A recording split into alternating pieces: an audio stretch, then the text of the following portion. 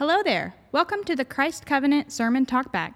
The Sermon Talkback is a chance for pastors and members of Christ Covenant to process the sermon, ask questions to the preacher, and more practically apply the content of the sermon. If you have a question for the Sermon Talkback, please text it to the Text to Pastor line at 678-951-9041, or you can ask through Twitter by tweeting to Jason directly at Jason Edwin Dees. Enjoy. Well, I'm joined by Matt Nolan. How's it going, Matt? Going great. And Blake Rogers. Blake and Matt, obviously two of our super key ministry leaders here at Christ Covenant. We went to two services yesterday. They were hugely responsible and consequential in that. Blake, I think everything went pretty good. What do you think? Yeah, I mean, I think it's a huge success as far as we're concerned. Logistically, I think, we had great attendance in the first service, great attendance in the second service. I'm just really proud of Matt and the kids team. And y'all did a great job. I've got kids down there, so I, love seeing that. They loved that first hour, didn't they? Oh, it was great. And we celebrate milestones with a donut wall, so you can't beat that. You know what? I love a good donut wall. But guys, today we're not here to talk about donut walls. We're here to talk about the Book of Philemon. What? I know. I baited them. I said, guys, come talk about donut walls. I thought we were talking about Krispy Kreme versus Dunkin'. Well, let's have that discussion real quick. I mean, I think it's hands down Krispy Kreme's a better product. Agreed. Okay. Matt? Only if they're hot and fresh. Well, okay. All right. Well, that's like the greatest of all donuts. Yeah. Well, we finished up Philemon yesterday. When I say finished up, we just kind of looked at it more. Obviously, last week I went through it. Last week, though, we focused mostly on kind of how Paul is motivating Philemon to Christian growth and what really Christian growth and internal growth versus external growth really looks like. This week, what we wanted to do is kind of look at that growth, I guess, if you will, or look at the gospel impact in each of the main characters of the book of Philemon. And so, if you guys have listened to the sermon podcast, or if you were there, if you're listening, I took basically kind of the three main characters of the book, Onesimus, Philemon, and Paul. Basically said, okay, what is it that these guys had to do? What was it that the gospel compelled them to do? And Onesimus obviously had to go back to Philemon and kind of right his wrong, make peace with Philemon. Philemon obviously had to forgive and receive Onesimus' former bondservant as a brother. And Paul, I think what the gospel really compelled him to do, we talked about this a little bit last week, and I didn't, there was so much to kind of talk through yesterday. We had the stories from our members, but obviously Paul believes in Philemon and even kind of is a Christ figure for Philemon. He's willing to pay his debt, Onesimus. He's willing to pay his debt before Philemon. So anyway, there's a lot in this little letter. I mean, I guess really first of all, before we jump into kind of some of our impressions about the particular sermon, I've really enjoyed this study because it's, as I've been kind of saying, it's real life Christianity. Yeah. And it lets you peer into three people and really how they were making decisions and how the gospel was impacting their lives. So I think it's really, really helpful for us. Mm-hmm. And, and you started the sermon, talking about that yesterday, like, Christianity does happen not at your, your desk in your office where you have your Bible and your dimly lit room. Like that is where we come to know who God is, but it applies to all of life. And that's one of the things I think is like most compelling about the Christian worldview. It matters and is relevant and brings significance to your life if you're the king of a country or if you're a prisoner under the king. That's good. Yeah, and you know what? I actually think that's a really good thing. We hadn't planned to talk about this, but we kind of live in a world today that wants to talk. There's been a subtle kind of move in America and in the way that we talk about this, the public sphere, away from the freedom of religion to the freedom of worship. Even in this 2020 presidential election, you'll hear that line more often. Freedom of worship. Worship implies that your faith, your religion, is to be confined to a worship service or your dimly lit office or whatever. But freedom of religion implies that, no, actually this impacts the way that I live all of my life. Now, I want to be careful to say in this conversation, the way that it impacts our life is not to be fighting culture wars like all the time. Like that's not, I think Christians rightly think, okay, well, yeah, I want to be able to practice my religion however I want to. It's more to, and there, again, there may be a time where you really need to stand up for something or make a stand. I'm not saying that, but I'm saying that more so, it's understanding the way of Christ in our real life situations. Right. We've often said before, I think this is Dallas Willard, the goal of Christian discipleship is to live your life as Jesus would live it if he were living your life. And so really, how would Jesus, if he was in jail and a runaway slave showed up next to him, what would he do? If Jesus was the master of a bondservant and that bondservant came back to him in a repentant way, what would he do? And so, yeah, I think that's where Philemon is really, really helpful. And just for like us and the listeners too, like how would Jesus work your job, Right. What would he be concerned about? How would Jesus live in your neighborhood? What would he do? And I think it's whenever you address that question or ask that question of yourself, I think that it's a constant challenge before us to be pursuing the people and the brokenness around us with the gospel. Well, and we talked a lot about how the gospel moves us, and you and I are just talking offline about kind of this, maybe the larger idea of Christian benevolence. So I think, what were your thoughts on that? So it's interesting, throughout world history, it is oftentimes the Christians who are setting up the hospitals to care for the sick. In your sermon, in the intro, you talked about different plagues that have happened throughout world history. And these are far worse, as you mentioned, than the coronavirus. Like these are like, even more, life-threatening, etc. But it was the Christians who would give of themselves, who would be separated from their families, who would give of them of their own lives to care for the sick. One of the people that I've studied before is George Mueller, right? Right, yeah. He was a Christian man who was compelled to deal with the orphan crisis in Europe. And he, during his ministry, had over 10,000 orphans come through his home. And so it's just unbelievable. But why did he do that?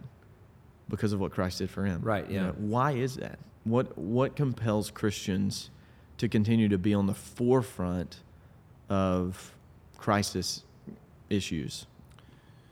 Yeah, and even beyond that, it's Christians that have cared about education. It's Christians that, and not just, like you mentioned, not just healthcare, but also adoption care and foster care. And again, I think that we see all of these things in the character of Christ, in the way of Christ.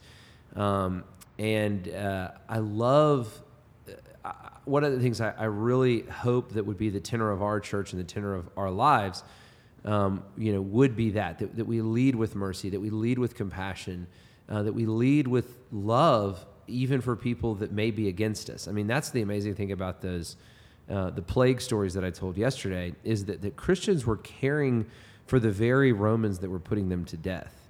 And that is strange.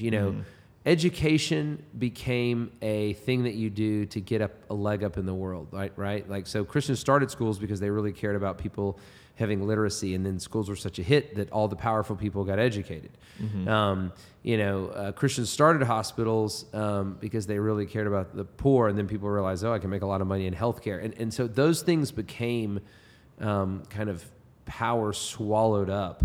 And so I think that it's very easy as we're like doing good things, they kind of push us into prominence or to even, some sort of aggrandizement of self. But, I would hope, obviously, as you said, that our motivation would just be, this is the way of Christ. This is how Christ lived. This is how Christ motivated others, and that we would go and do the same. So that's a great thing to think through. Matt, what were some of your thoughts? So one of the biggest impressions was how you talked about how the gospel compels us, to go out and to do something. And it reminded me of Blake mentioned this a little bit, but just kind of remind me about in James when he says that we would be not just hearers of the word, but doers also, and Right, that we yeah. would be moved to acts of love. And I thought the testimonies were very particular, impactful, both the Chins and Courtney Mitchell. Yeah, I mean, I love both of those stories. I particularly, was moved by the Chin story.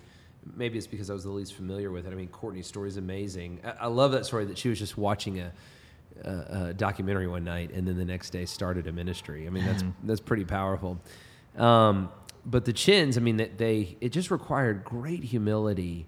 It would have been very easy for them in that situation where his father, as they mentioned in the story, had really acted in a very cruel way. It wasn't just a concerned way. It was actually he crossed the line into, he was being cruel. He was being mean, particularly to her, and also obviously to him. He was certainly dishonoring his son. But yet they responded to him not in a passive way, right? And I think this is the difference, right? Christians are not called to be passive. There's a difference between passivity and compassion, and there's a difference between being passive and being loving. They respond to him in a very direct, intentional, and loving way. And I just think it was such a powerful story that I think motivated me, even just thinking through, how does the gospel change the way I, pursue people that have hurt me deeply? So yeah, I was very impressed by that also, impacted by that also. Yeah.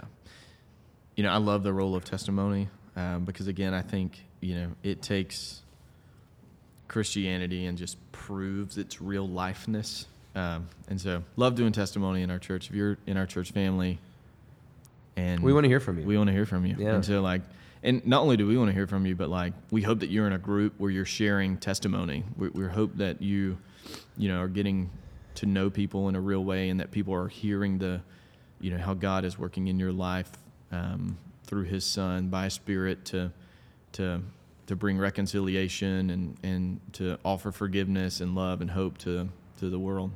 One of the things that you were mentioning, Blake, too, is just, and you talk about this all the time, and you've taught me a lot about this, but just the idea of pursuit. It is a Christian idea. And we certainly see this in Paul. I was particularly convicted by, I think, how Paul treats Onesimus this week as I was thinking about the text. Because I do think it's very easy when somebody's let you down, when somebody's failed you, when you've invested into someone, and again, I don't know how much Paul had invested into him, but just thinking through all the implications here, when you've invested into someone and they've kind of taken advantage of that investment, it's pretty easy to give up on somebody and to say, look, I don't have time for them. But it does seem that God is always finding the person who isn't very likely to be great, and that's the person that God is using in a really great way. So I was just super encouraged just to think about that and to pursue people and to have a posture of pursuit in really all that I do. Yeah, natural human tendency when you're harmed or when someone sins against you is to retract, right? Is to pull away, to shut down, to close off. And yet, that's not what we see in God, right? When we sin against God, the story of the gospel is there to tell us He's pursuing you. Right. He's pursuing you. And how do you, and you mentioned this yesterday in the sermon, Christianity is when you have sinned against God and recognize it, and yet you run back to Him. You pursue Him because you He's realize come to He's you pursuing in Christ. you, yeah.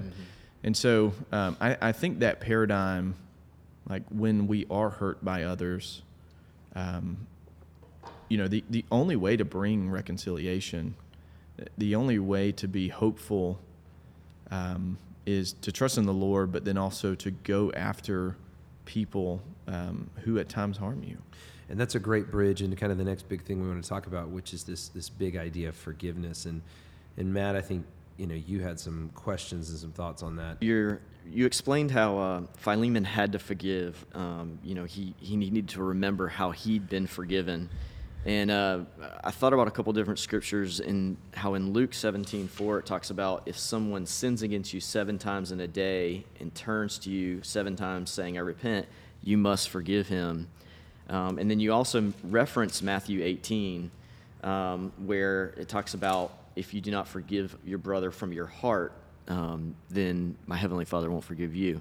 So I guess my question is kind of around just a little bit more of the depth of what does forgiveness really mean, and how do forgiveness and pursuit relate to one another? Yeah, that's really good. And, I know Blake and I have talked a lot about this. This is one of those that I think, maybe people use terms in a different way.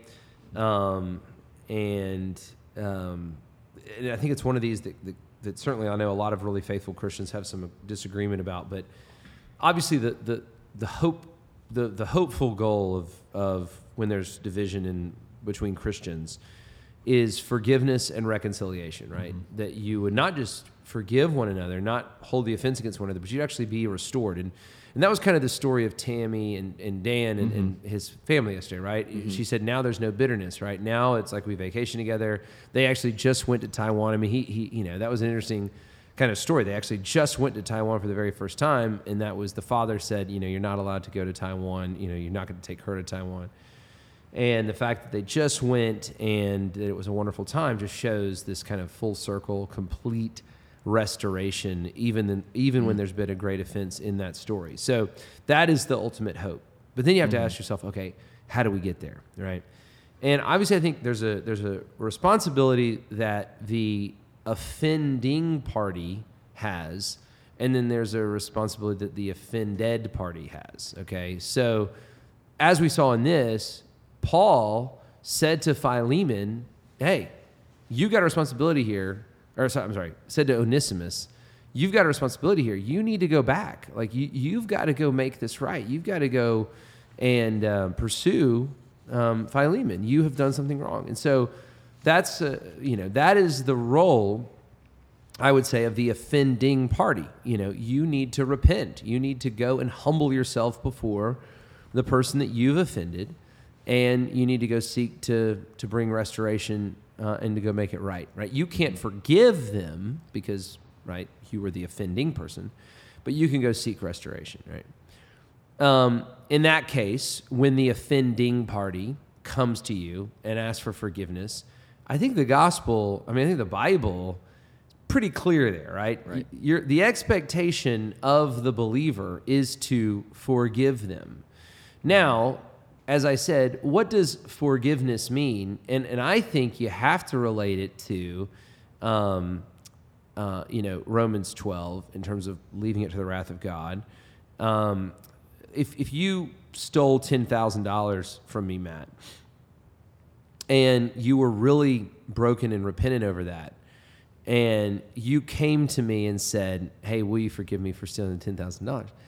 True brokenness and true repentance would also imply that you would pay back the $10,000. Make it right. Yeah, you would do the right thing. But if you just came to me and said, "Hey, will you forgive me the $10,000? By the way, I just bought this new truck and you can take a ride in it with me," then probably our relationship's not going to be restored. You haven't made it right. Right. Mm-hmm. Now, then you ask the question is, do I have a responsibility to forgive you in that case? You haven't really shown real repentance. Mm-hmm. You haven't really been broken over your sin. Like, what do I do then as the offended party? And what I would say, that's where the Romans 12 verse becomes, helpful. I don't want to carry around the weight of vengeance or of restitution against you. I want to leave that to the wrath of God. And so, as I said yesterday, I think what that means is A, trusting in God's final judgment, but B, trusting in the shadows of judgment that God has put in place. And so what I would do is I would call the police and I would say, Matt stole $10,000 from me and I need to press charges against him. And that would not be a wrong thing for me to do because, you've had a chance to make it right. You're not making it right. Your heart is hard. I'm trusting that God has actually put some authority structure in place that are actually working out for both of our good, right? Mm-hmm. It's working out for my good because maybe I'll get the $10,000 back. it's working out for your good because you're not going to steal $10,000 again if you go to jail, hopefully. And so I think God has put these things in place that we need to trust. Now, I think some people would say, well, wait a second, that's not forgiveness, really.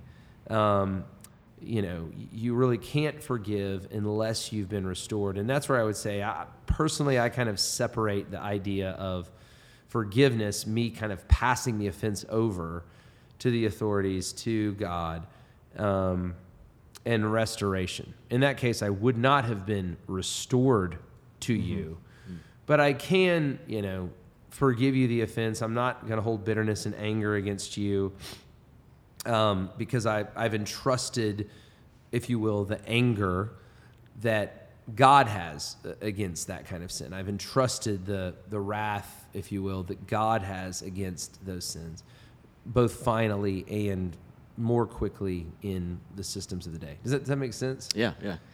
But Philemon didn't have a responsibility to pursue Onesimus. Oh, that's a good question. Try and make things right, did he? I would say that that's kind of a different responsibility. I mean, one of the things that also in Romans 12. I mean, Romans 12, we spent several weeks in it a couple of years ago, but it really is a helpful chapter of Scripture. One of the things that it says there too is to as far as it depends on you, live peaceably with all. And so if someone has hurt me, there's a couple of possibilities. A, they may have hurt me and not known it, right? I mean, hey, look, I've certainly done that where I've hurt people. I do that with like my wife, where I've done something that's hurt her and not known it. So they may have done something to hurt me and they don't really realize it. They haven't seen it. And so in that case, I think that, even in Matthew 18, I think I have a responsibility to go to them and say, hey, you know what, brother, this really hurt. And I was offended or I was hurt or you didn't realize this, but you did this and it ruined this of mine. I want to make it right with you. And then obviously their responsibility then would be to be, if it's true, to be like, oh my gosh, yes, I'm sorry. Let's make it right. That would show, again, repentance, and that helps us to live at peace with one another. Now, so they may not know it's right, in which case I would say they may know it's right, in which case I think you have a responsibility to pursue, because again, I think this gets back to kind of like a church discipline and love issue. If they're really Christians, I mean, I think it's different if they're not Christians. If they're Christians, then do you love them enough, or do you love them enough to kind of help clear their record of sin? Or are you going to let them stay in this injustice? If they're not Christians, I still think you pursue for a little while, but then you don't have as much teeth really to pursue them. If a non-Christian person sinned against me, I would still probably go to them and say, hey, that really hurt, that offended me. And then if they said, forget you, I may just have to leave it there, right? And then trust the wrath of God, for that one. Yeah. If a Christian person, obviously, then I kind of have the mechanism of the church, the mechanism of other brothers in Christ to really go and pursue that unity. I don't know, Blake, you got anything on that? Yeah, so I think that's really helpful in clarifying. I think also, what do you do when, you think someone has sinned against you, but really what they did, it just offended you? Oh, that's good. It didn't mean it wasn't sin. Like, marriages probably experience this a lot. Like, well, my husband didn't take out the trash, and now I'm like, that offended me because that was his expectation. But it actually, did he sin against you? Right. Maybe, right. maybe not. Well, we had a case. So Paige and I had a case the other day. Okay, we actually talked about this at our Great Marriage Seminar on Saturday. So we were driving in from. Oh, we went to Philip's wedding. We were in South Carolina. And she was driving. I was doing some work in the front seat. And she was in the Georgia Peach Pass lane, but it wasn't trafficky, And so you still get charged for that. And but I was busy working, and I just kind of wasn't paying attention. Classic. Right. And then I looked up from my computer, and I was like, Paige, what are you doing in the Peach Pass lane? There's no traffic out, And she was like, well, I just thought it was the Hove lane, or whatever. And obviously, we had all five of us in the car. And I was like, I can't believe you've lived in Georgia this long and don't know how the Peach Pass works. Okay. Okay. Now, yeah, I know. Now, I to be honest with you, I really wasn't trying to be mean to her. Like, Right. if I had said that to Blake would have been like, oh my gosh, know. you're right. I'm such an Gosh. idiot, you know?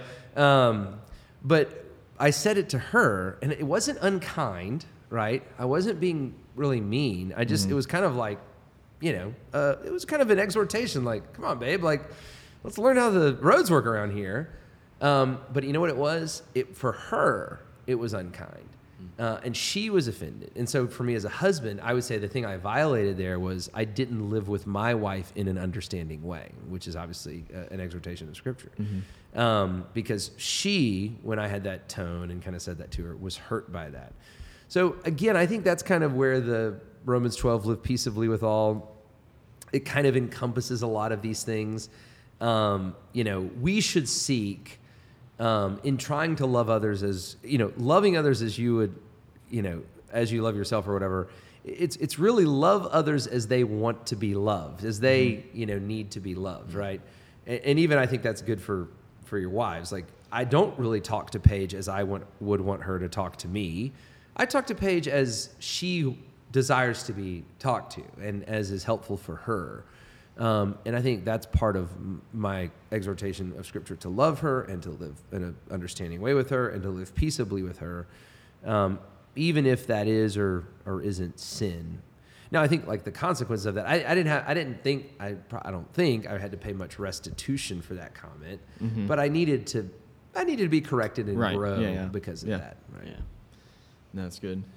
And then also the you know, I see Paul hinting at, you know, kind of some substitutionary atonement themes in where he's saying, hey, Philemon, if Onesimus owes you anything, credit it to me. And hearing your comment to Matt, you know, where Matt stole your $10,000, like, you know, sin always creates a debt. Yes. Right.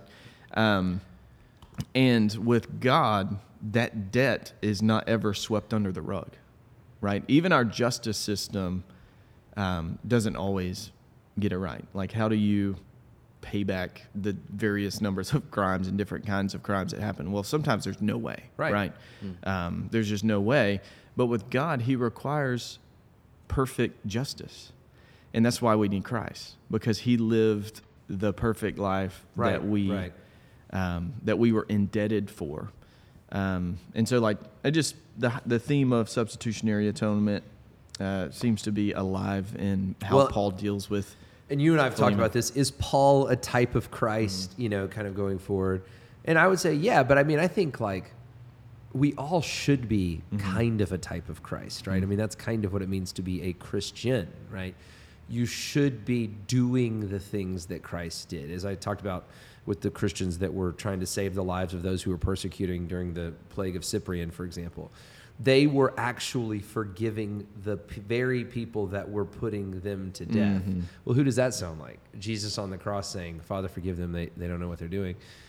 They were loving the people that were persecuting them. Well, again, what does that sound like? You know, and so they were living out the life of Christ. And I would just say, like, how do you know when the gospel's really fallen on your heart and on our heart? It's when we actually start to, not necessarily by compulsion, not to gain righteousness, but when we start to, just because it's kind of who we are, love others in the way that Christ has loved us. You know, that's when you know that the gospel is really changing you and compelling you and making you into a new kind of human. Well, guys, it's been helpful and super helpful little book. We're heading to Jonah next week. The old the runaway prophet. You got anything? What should we be thinking about ahead of Jonah? Any thoughts? Oh, I got some thoughts on Jonah. Here's we're calling the sermon series "Pity Nineveh." I'll go ahead and give this is my last line. I'll give it to you first, though. You know, God says in the end, you know, you pity the plant, right? I love this. You pity the plant, right? Jonah, what's wrong with you? You pity this plant that you didn't even work for, right? It sprung up in a day and it died in a day. And you're worried about a plant. And he said, should I not pity Nineveh, where there's 120,000 persons that know neither their right hand from their left hand? And I just think, man, that is so convicting when I think about how much energy I spend pitying the plant, if you will, on the little things of my life that really don't matter. You know, what we say today, first world problems. Like pitying the plant's a first world problem. Right? I pity the first world problem, and yet there is 7.5 billion people on Earth right now, and most of them will die and be separated from God forever in their sin, having not even heard of the hope of the gospel. And so we have a huge responsibility, and I'm excited to talk about that responsibility over the next few weeks. And it's something that we should prayerfully think about more than we do. Good. So, well, for Matt Nolano and Blank the Tank Rogers, I'm Jason Dees. Thanks for listening.